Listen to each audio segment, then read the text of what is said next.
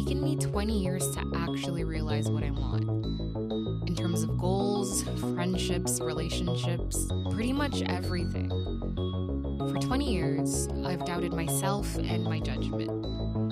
For too long, I've brushed my feelings under the rug in the name of keeping the peace in order to get people to like me, and simply because I didn't trust in myself enough to stand on my own choices. That stops now. I'm tired of just settling for things because I wasn't brave enough to be vocal. None of us know how long we're going to be here for, and I'm not trying to leave this earth miserable and unhappy. This is an audio diary about my journey to discovering myself and becoming the woman I've always wanted to be. Through my years as an awkward and hopeful preteen to my current, slightly less awkward navigation of adulthood, I hope you can find comfort in my stories and that this audio diary inspires you to become the best version of yourself. Now, if you know me in person, you know that I'm very big on education and knowledge. So, of course, I have to implement some form of education into my episodes. Use this also as an opportunity to learn something new. Now, I want to make it clear that I'm not doing this to prove something to others. I'm doing this to prove to myself that I'm capable of creating art that deserves to be heard by others. From the wise words of Viola Davis, as Black women, we're always given these seemingly devastating experiences that could absolutely break us. But what the caterpillar calls the end of the world, the master calls the butterfly. What we do as Black women is take the worst situations and create from that point.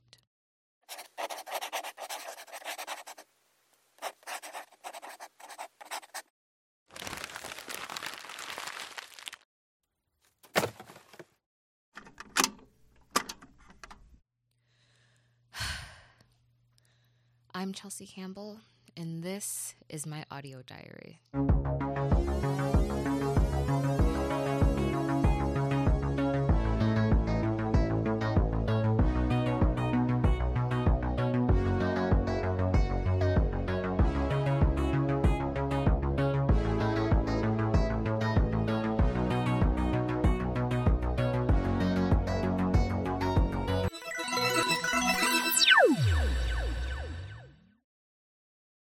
Describe what it's like to be in a place where you wonder what the future holds, still unaware of the molds that have shaped you your whole life.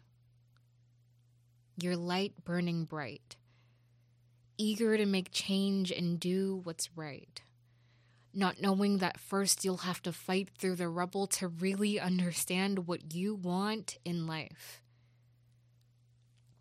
Keep pushing forward. The journey will be long and tough, but you will be rewarded. Soon you'll discover that all your broken pieces can only be fixed from within. On this long journey of self-discovery, this is where you begin.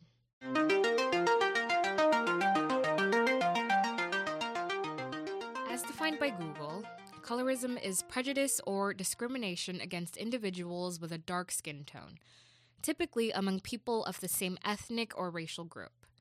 Now, if you're a person of color, you've probably seen or experienced colorism in some form in your life. For those who don't know, colorism isn't a new theory or discovery. To give some historical context, there were discriminatory practices such as the brown paper bag test, a colorist discriminatory practice within the African American community in the 20th century, in which an individual's skin tone is compared to the color of a brown paper bag. Though this practice may not seem that serious, Henry Louis Gates Jr. described his experience as an undergrad student at Yale in the 1960s in his book, The Future of the Race, where he stated that some of the brothers who came from New Orleans held a bag party. As a classmate explained it to me, a bag party was a New Orleans custom wherein a brown paper bag was stuck on the door. Anyone darker than that bag was denied entrance. While I'm not American, the effects of colorism can be seen all around the world. As a Jamaican, I can unfortunately say that skin bleaching isn't uncommon over there.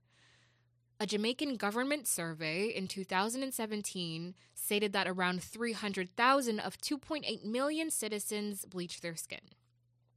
Now, Spice, a dancehall artist, has even created a song called Black Hypocrisy, which addresses these issues.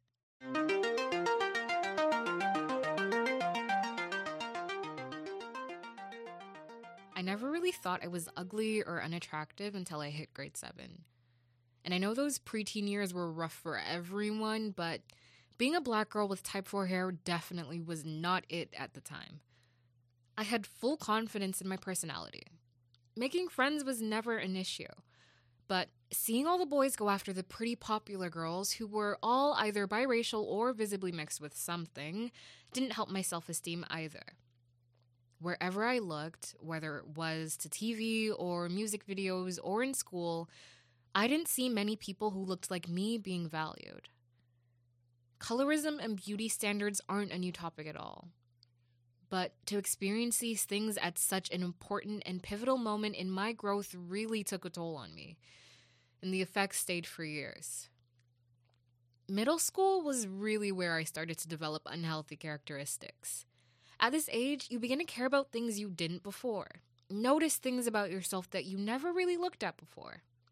For me, I really started to care about what people thought of me. And it kind of just spiraled from there. I had friends, but as desperate as it sounds, I was really craving attention from boys. I began to try new hairstyles and change up my wardrobe, but nothing really changed. I didn't get any new attention from anyone. One day, my mom suggested that I perm my hair because it was getting really thick and hard to manage, and I jumped at the opportunity.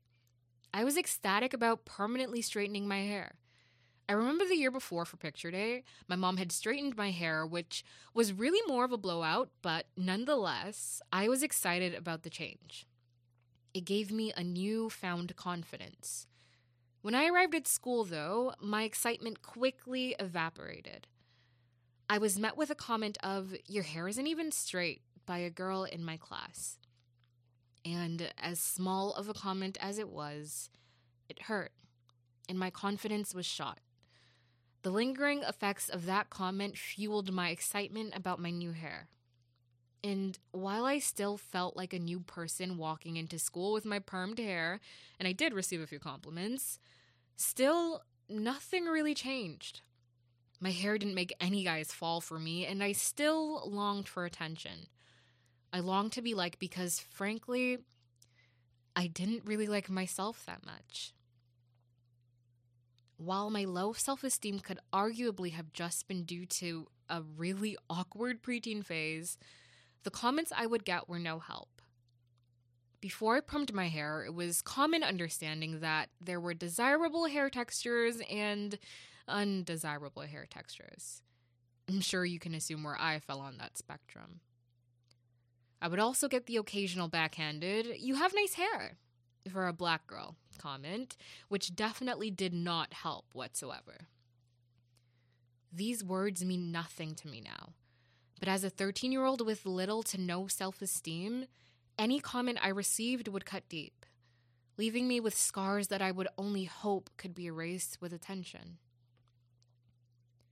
I was a bunch of broken pieces walking around looking for something that would fix me, unaware that I would have to take apart those pieces myself and reevaluate them if I had any hope of being whole again. And for a while, I operated fine with the broken pieces, still doing my extracurricular activities and maintaining my grades until finally, like a page out of a storybook, there came a boy.